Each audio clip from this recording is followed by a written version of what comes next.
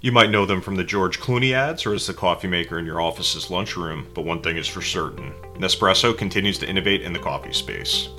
But how does Nespresso view its relationship with its customers in the post-pandemic inflationary period? I'm Chris Campbell with the Food Institute, and join us as we learn more about the Nespresso brand with their Vice President of Marketing, Jessica Padula, coming at you right now on the Food Institute podcast.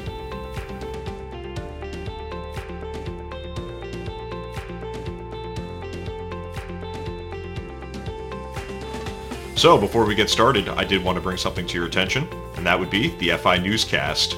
Releasing every Friday at noon Eastern and hosted by Food Institute's own Susan Choi, the 30-minute program recaps the week's top food news and features interviews with the industry's brightest minds. Make sure to catch it at foodinstitute.com.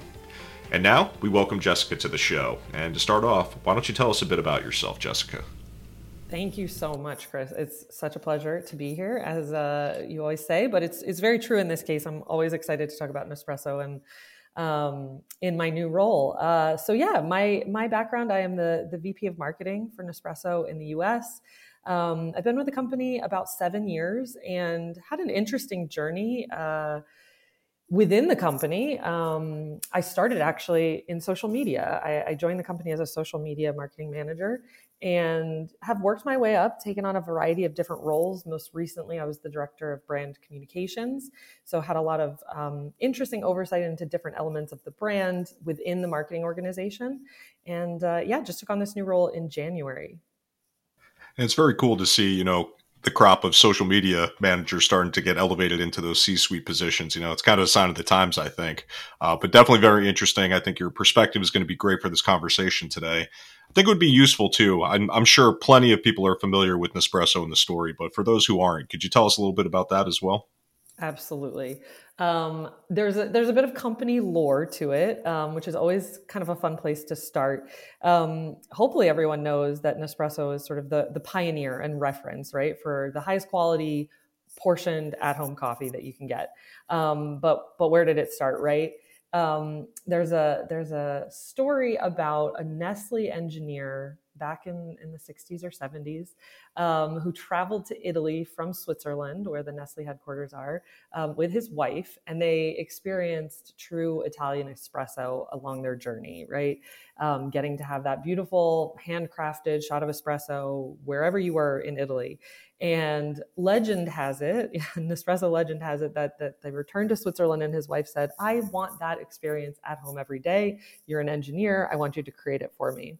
So 1986, we were able to, after I'm sure much innovation, testing and learning, different variations, create that first portioned at-home coffee, really out of love, right? Which is a great place to start.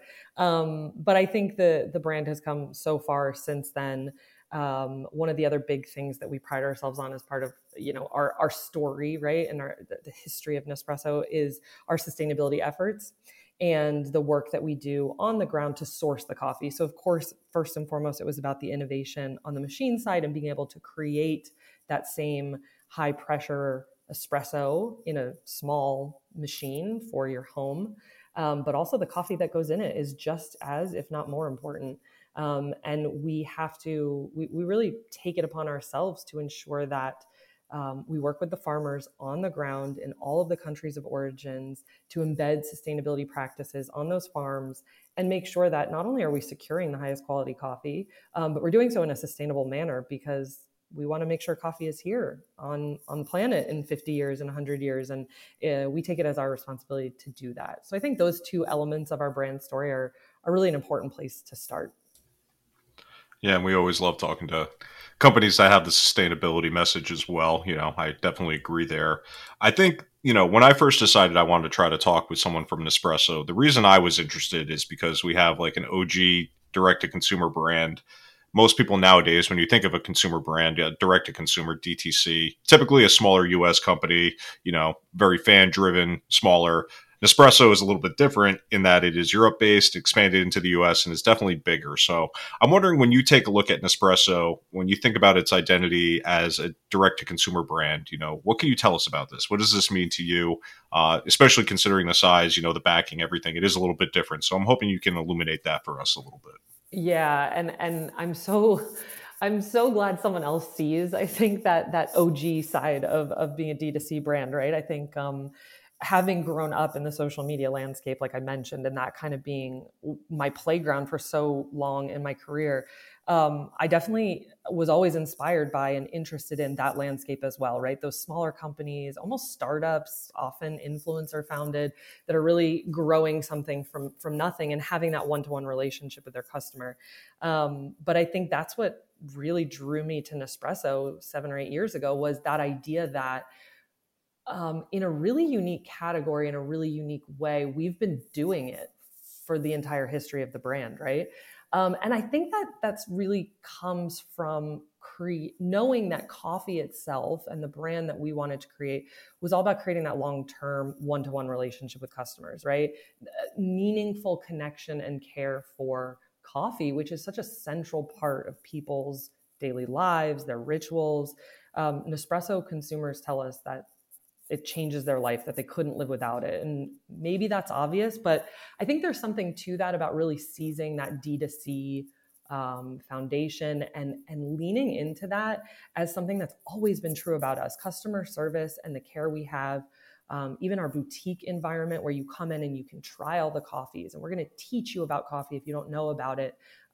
That's always been part of our roots. It's not something that we had to sort of reverse engineer in the world of today, where people are looking for, I think, and seeking that one-to-one experience and that more personalized shopping opportunity. We've sort of always had that. That's where the brand was created. And I think it's interesting because then our challenge has almost been to go in the reverse, which is how do you take that very high touch, very engaged relationship with customers and turn it into more of an always on digital first interaction. And I think that's been part of the journey that we've been going through over the past 8 years, 7 or 8 years that I've been here. So I'd love to talk a little bit more about the ability to connect with consumers. But before we jump into that, I would like to talk about, the retail network that Nespresso has. You're talking here about being able to teach people about coffee in person, et cetera. Can you tell us a little bit more about this and how it kind of plays into the overall goals of the company, in the current day? Absolutely. I think retail is such an interesting space right now, obviously, in a post-pandemic world. We went through a lot during the pandemic, all of us equally, but certainly from a retail environment, that those teams and those specialists have been through the ringer. And I think even coming out of the pandemic, before the pandemic, but certainly even coming out of it, we still see the role that the boutiques play in being a D2C brand as really critical, right? You can think of them as almost flagships for the brand. We have 38 boutiques across key cities in the US. And they're moments, right? They're little microcosms of the brand and the experience that we want to create.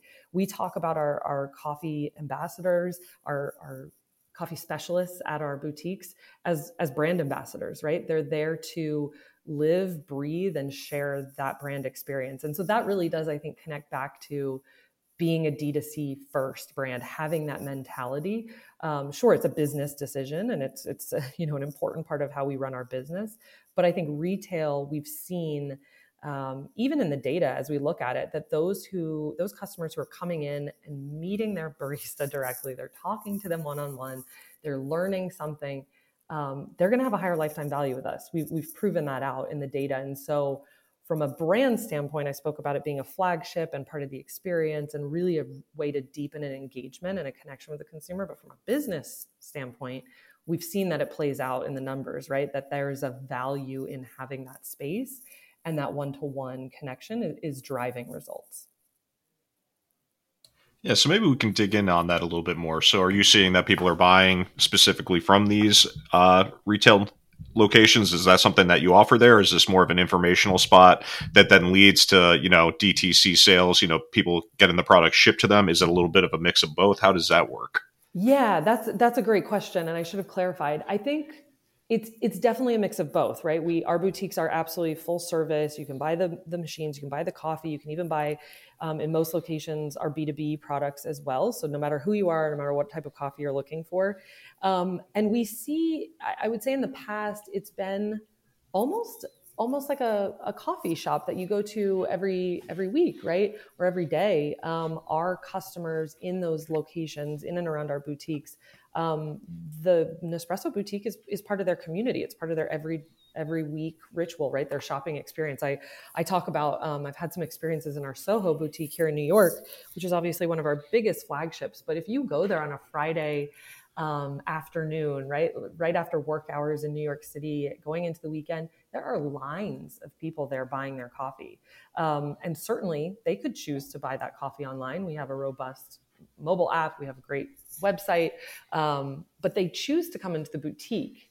And when we double click on why that is, again, it goes back to the relationships, the personal experiences, the ability to test and learn and experience new coffees when we're launching them. We're constantly innovating.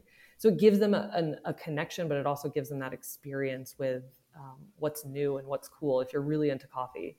And so, yes, they're absolutely, from a current customer standpoint, they're going in, they're buying, they're coming back regularly to shop. But I also think there's a bit of a learning experience for a newer customer, right? They can come in, they can experience it. Maybe they don't want to carry the Nespresso machine home that day. So maybe we're having it shipped to them. Maybe they're going online and making their final choices. But we really do see that as an interesting part that drives business. Yeah, I find an interesting parallel. Kind of, I've been following plant based pretty heavily from the pandemic period, and it's no surprise as soon as Burger King introduced the Impossible Whopper and consumers could try a professionally made version of this plant based burger, sales started spiking, and there was a ton of interest in the space in like 2020, right? Because of that, do you find the same thing with your stores? There's a customer trial aspect here as well, either brand new customers or even customers that just want to try maybe a new flavor, as you're saying, these innovative new products that are coming out. Do you think that plays a role in this too? 100%. I mean, we say all the time, tasting is believing, right? It's sometimes hard as a marketer to talk over and over about the quality of our coffee. What does that mean? What does it taste like? The in-cup experience is really incredible with Nespresso. And I can talk about that with content on social media. I can create ads that try to show you just how delicious and fulfilling it is. But yeah, once you taste it, you're going to want to find a way to buy that machine and keep buying the coffee, right? So absolutely, you think of it as the foremost way to demo our product, undoubtedly, because we have trained experts there and that ability to really tell the entire brand story, which to me is the most meaningful customer that's coming to us, is someone who, yes, wants that great cup of coffee.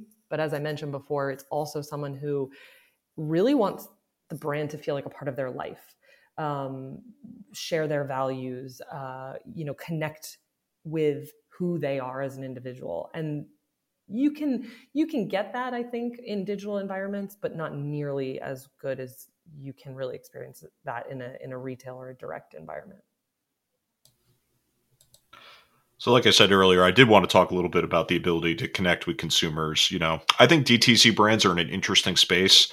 Obviously, they have the opportunity, I think, to connect with the customer in a way that a lot of other CPG or, any other kind of food products don't, because they don't have that personal connection. But it can also be a little bit more perilous because you do have that direct kind of line and there's no buffer if something goes wrong, right? So I think that it is kind of a higher intensity way to interact with the customer. I'm just wondering, from the Nespresso viewpoint, when you take a look at that relationship, how would you define it? Yeah, that's a big one because there's so many layers to it, right? And we spend a lot of time thinking about the journey of the consumer. We talk a lot about what we call the consumer experience journey, or the loop for us, because our product is unique in that you make a big initial investment, you buy into the machine and the system, and then you keep coming back to us for coffee, right? And so there's different phases of that and different moments at which we want to make sure we're showing up in the best way possible. And again, connecting in a meaningful way, not just a transactional way. I think one of the things that we think about is this new generation, right? Gen Z, everybody's talking about them the same way 10 years ago, everybody was talking about millennials. And I think it kind of is important to address what they are looking for in how we set up and what we expect of our relationships with our customers, right? Because the consumer themselves is changing. And one of the biggest things we look at is that Gen Z's definition of sustainability is changing, right? I spoke before about how it started at the farm level, how we work with farmers, how we think about climate change and sustainability practices to ensure the future of the coffee bean itself, right? The high quality coffee that we source. But then when you start to think about what Gen Z is looking for, they're really looking for brands that are rooted in respect, inclusivity, diversity, celebrating sort of that type of environment. And so how we show up and how we have developed relationships with consumers, again, needs to not just be singularly transactional, but really try to address some of what they're looking for in that sense. And so we've really shifted our focus and really tried to listen to that, ensuring that coffee can show up in a meaningful way, and espresso can show up in a meaningful way in communities, not over in an overreaching way, but really to showcase how we as a brand can be part of the sustainable future that everyone should be like working towards, right? And so I think that really speaks to how we think about the relationship with consumers, that we want to inspire your love of and your understanding of coffee first and foremost. We want to meet you where your needs are, and then we also want to make sure we're deepening that connection in values and in purpose and in sustainability. So I know you have the focus on the younger consumers now. Do you find it ever kind of comes into conflict with trying to maintain some of the older, existing customers you have? I feel like Nespresso has this kind of unique problem in that, a lot of people, especially younger consumers, are looking for those, smaller DTC brands. Nespresso has a pedigree, right? And you have, like a decent amount of existing customers, et cetera. Do you ever find that's conflicting, or do you feel that, overall, it kind of lines up and it's just an expansion of the brand there? Yeah, I think there's a bit of a rub, maybe less so with consumers and more so internally as we think about evolving as a brand. You mentioned earlier, and I told the story, right, about Italy and being a European brand. Very different dynamic for the Nespresso brand globally, right? I'm not European. I haven't lived in Europe, but I have a lot of European coworkers. And the context of that older consumer that you're describing, that European mindset that like Nespresso is ubiquitous, right? It's everywhere in Europe. That's been a really interesting thing for us to unlock the nuances for the US and needing to go younger in order to grow, but also recognizing that the consumer in the US that we're talking to, millennials and Gen Z, I should note, grew up just in a very different US coffee landscape than maybe a European consumer. A European consumer today likely grew up in a world where they had Nespresso machines maybe in their house, definitely in their neighborhood. They knew of the brand, right? I grew up in a my first experiences of coffee, right, was probably Maxwell House, a big jug of it, drip coffee. That's the context in the environment. So I think that's the biggest shift for us, is how we think about from a consumer first standpoint as marketers. What is that generation, today's generation's understanding of coffee? And that creates more of an interesting shift in how we talk to them about coffee, and then also how we innovate, how we think about product development to address those coffee needs. I think there are instances probably where we've launched a coffee that's maybe more meant to be exploratory and out there, that does appeal to a younger consumer and maybe doesn't as much appeal to an older consumer or someone who's like very classic Nespresso, espresso type drinker. But I think we're at the point where we're big enough to address the coffee needs and desires of kind of all those different consumers without it creating a conflict. And I love how you brought up, just the different kind of coffee culture these generations were raised in. I mean, obviously everyone was affected by it, but Gen Z specifically kind of coming of age during the pandemic, you know, really probably impacted them as well. And I'm just wondering, if we go back to that period, a lot of people were looking for direct to consumer products, obviously, at the very beginning of the pandemic. And even as things started to ease out, significant portions of the population were not totally comfortable with going out into public. I would say at this point, maybe that's a little bit, in the past, but I do think, there were some sticky kind of consumer behaviors that are very interesting to see kind of popping up a couple of years later. What did they stick with? What did they turn away with? So I'm wondering, what can you tell us about when, people first got stuck at home in the US? What was going on with Nespresso sales? Did you see a significant bump in interest in purchases? What was that dynamic like? Yeah, absolutely. I think there's two pieces of it, and based on what we've talked about, it's really good to come back to. The first is there is a huge set of consumers in the US who are looking for a great cup of coffee every day, that it's like vital to their life. And many of them were getting that out of home based on their commute, based on the different types of coffee that they want, or their awareness of the ability to do it at home with Nespresso or not.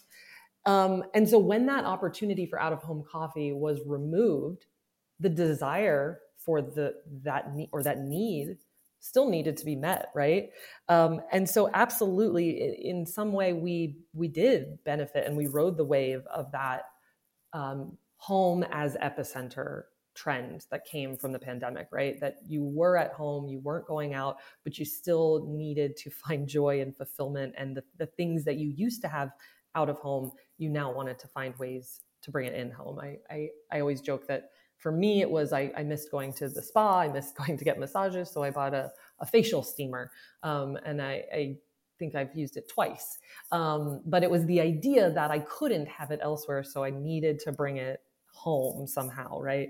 The added disposable income that we're all aware of from that standpoint didn't hurt matters for sure. If you weren't commuting and spending $8 on a latte outside, maybe that value exchange of buying an espresso machine was better than it was. So we absolutely benefited from that standpoint. On the other hand, we've talked a lot about the retail environment and that one-to-one relationship with consumers, and that ability to really have tasting is believing, right? Experiential marketing and demoing our product and things like that all went away. So we certainly still struggled to offset some of that, and that inability to really in person connect with our consumers was missing. However, I do think what I can share is it was certainly a strong few years for Nespresso during the pandemic. If you look at the Nestle results, we posted strong double digits several years in a row. It was solid. But when you start thinking about, okay, what habits or what routines have now been created and what are people still hungry for, right? We've seen huge uptick in, European travel, right? I was just looking up flights for myself and seeing that I think the search for European travel and flights this summer is up like 80% or something from even just last summer. People are wanting, I think, to get back out there, and coffee shops is certainly a part of that. And so we have absolutely seen that return to work, that return to, getting out of the house is almost a headwind for us in some ways, but we now have presence, and that tasting is believing moment sort of we've overcome. And so now we turn our attention to how do we really retain those customers? How do we make sure that they understand the role and the value of that at-home coffee? How does Nespresso bring them new and different experiences that maybe you can't even get out of home? And just make sure we remain a part of their life while still, growing with new customers. So yeah, to sort of sum it up, I guess the pandemic was, I never want to say we benefited from it, but there was a silver lining for Nespresso. A lot of good came from it in terms of maybe people who were on the fence and considering at-home coffee or upgrading their at-home coffee experience. They did that. They seized that opportunity. Now we face the return in many ways. And how do you reaffirm the role and the value that you offer to someone's life at home with their coffee? And I think that's really interesting. The 1-2 punch of the pandemic and now inflation, is really changing a lot of consumer habits in ways we probably really won't fully understand for like a decade or so. But I'm wondering, in this inflationary environment, you have this daily ritual for a lot of people, having that cup of coffee. Is inflation impacting Nespresso? How are you seeing consumers react to rising prices across the board? Are they running from the platform, going back to it? How do you see that playing out right now? Yeah, I think it's still to be seen, right? It's still early days in terms of overall impact. It's certainly something we've got our eye on, and we're keeping a pulse on. Many brands obviously raise their prices due to the supply chain inflationary impacts as well. We did the same, quite transparently. We raised our prices at the very beginning of this year, and needing to track that, right? That was a reality of the increasing prices of green coffee when we're actually in the commodity market buying and selling the green coffee coming from the farms. Those prices were at an all-time high, right? Record highs over the past year. So we did make that decision to increase our coffee prices. That being said, demand is still really strong. And I think it goes back to that idea that this is not just a functional product. This is a product and a brand that people have um, that means something to their life. I every day I have the pleasure of hearing from customers, whether I'm in focus groups or just out about in my daily life, and people will tell me these crazy stories about how it changes, like I've said, it changes their life. It's so meaningful. I'll share one anecdote because I think it's valuable. I had a friend of a friend tell me that her maybe 8 or 9 year old daughter learned how to use her Nespresso machine at home. And so she goes and makes her cup of coffee in the morning while the mom lays in bed. The daughter comes in, opens her curtains and serves her this coffee because it's so easy for her to make. And she knows how much her mom loves it. And her quote to me was something along the lines of like, I feel like the Queen of Versailles. And so when you have a product that gives people such emotion and connect, like there's so much value in that, there's such a emotional feeling to that. It's not just I need my coffee, I got to get up, I got to have my caffeine. It's going to be hard to let go of that, I think, for consumers, even in a world where their dollars are stretched a little more than they otherwise were. As a marketer, the way I think of it is when you position yourself versus a more expensive alternative, i.e., in this case, out of home coffee, you have a better ability to win. And so I really do think we have it on our radar to think about how do you say, actually, you can have just as great of an experience of coffee, if not better, and you can do it yourself in the comfort of your own home. And that starts to reframe, okay, maybe our coffee is $1 for a capsule, but the alternative would be going out of my house. Maybe it's risky from a health standpoint. Maybe I just want to stay in my pajamas, but it's also way more expensive. And so I can get that same fulfillment at home. And that's all about positioning, right? In these moments, I think we as a brand have to ride that wave and understand the value proposition that we offer from an emotional standpoint, which I spoke to, and then again from a purely financial standpoint, how people are going to view that within their budget. I often go back to the lipstick index, right? So in inflation times, they see lipstick sales often rise, right? I think that's been proven with economics over decades. And it's because women in particular were always looking for like, what's that easy, quick hit of joy when the economy is down, when everything feels tough? What's that one thing that's going to kind of give me that boost, that lift, that's not too expensive, right? And I think Nespresso is very well positioned to play that same role for consumers. Yeah, I have to admit, you kind of changed my thinking on that when we were on a pre-call talking about this. I think Nespresso, a lot of people that are not in the ecosystem probably have this understanding or, maybe false understanding that it's going to be this expensive proposition, but, really framing it against quick service, coffee places, the value proposition to me at least seems pretty self-evident at that point. Yeah, and admittedly, it's not something we've done super proactively from a communication standpoint. I think we've stayed away from it, for a lot of reasons, probably. But the more we can tell that story anecdotally, the more we can, to your point, like just show people how you frame it is really everything. And the feeling that you get once you really taste that coffee, the way that it impacts your life, I think it then starts to take on so much more value than we could ever even explain in advertising. So the last thing I want to talk a little bit about is just loyalty. I think this is the biggest buzzword we've seen at the Food Institute over the last couple of years.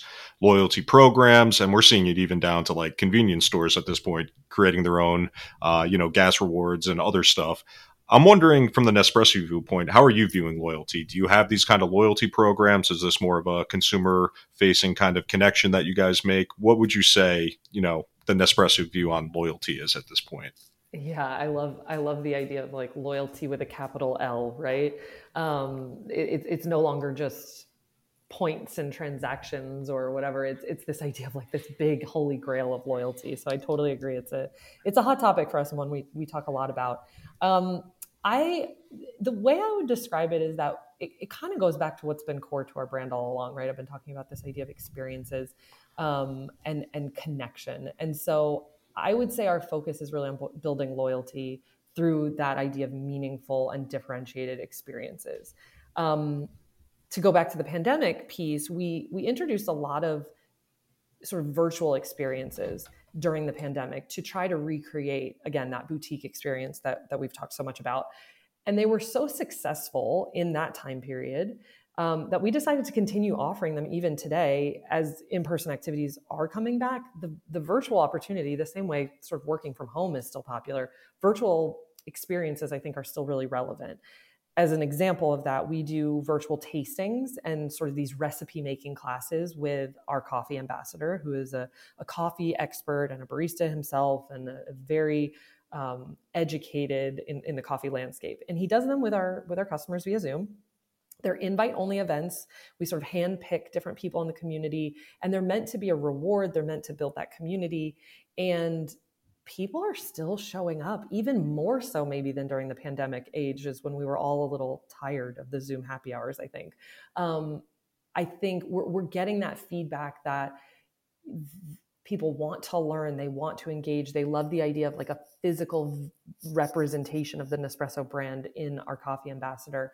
And so that's been great, right? To be able to engage in a digital first way.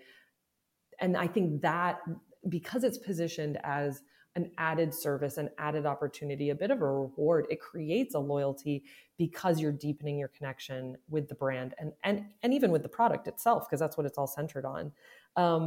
On top of that, we are also able to start considering how we bring back those physical experiences too. Pre-pandemic and soon we're bringing back what we call master classes in our boutiques, which are this opportunity to really understand your coffee preferences, your palate, things like that. And the hope coming out of the pandemic is that we can have a really healthy mix of both of those, physical, digital, in person, not in person, meaningful experiences that we bring to the brand. And I think the other piece of it I've touched on lightly here is this idea of purpose. I think people, yes, you can drive loyalty in a transactional way, and that has a role to play. And I can speak a little bit to that if it's of interest, like how we do that. We absolutely have a very healthy CRM program and offer promotions and discounts to consumers to keep them coming back from a pure transactional shopping standpoint. But I think what's maybe even more critical as we think about, what I call capital L loyalty is the idea that consumers are going to stay devoted to brands that connect to them on their values and their purpose in this world. And so how do we build loyalty by connecting to consumers based on the things that matter to them? We think about recycling, we think about sustainability, stories of where our coffee originates and the farmers that we work with, even what we call cultural moments of significance.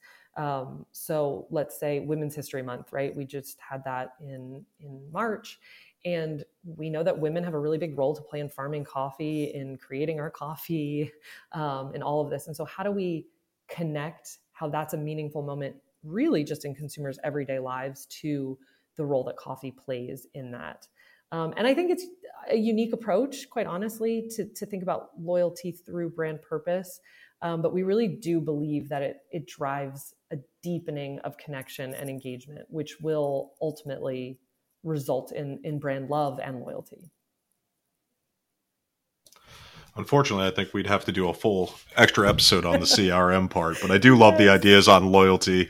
I think the final question I have for you is just what's coming down the pike in 2023 for Nespresso? Do you have any new initiatives, new programs, anything like that you could share?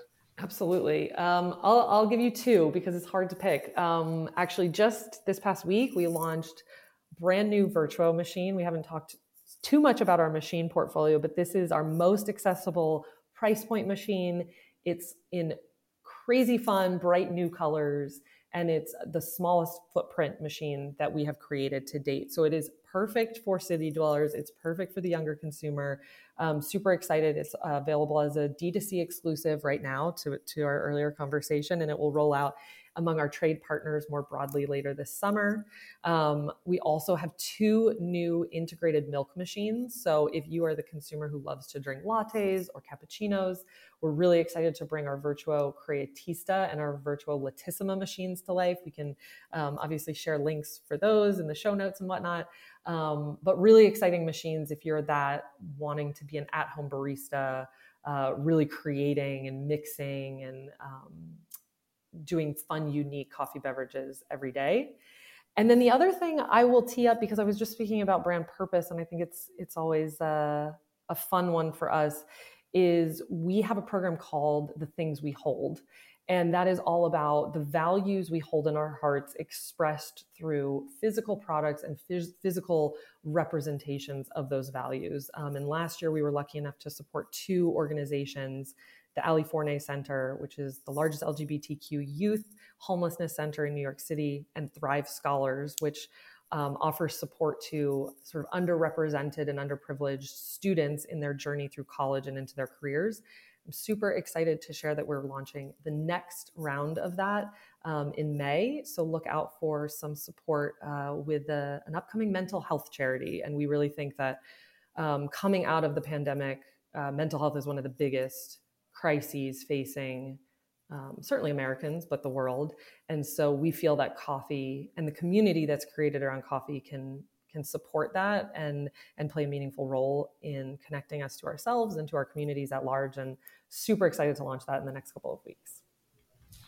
Always love to talk to a company that's, doing a little bit more than just business, doing some stuff to try to help out the community. So definitely want to spend a little bit of time here just asking, if anyone wants to learn more about Nespresso, order a product, what's the general website that they should go to? Yeah, you can visit us super easy at Nespresso.com or on Instagram if you want to see what we've got going on.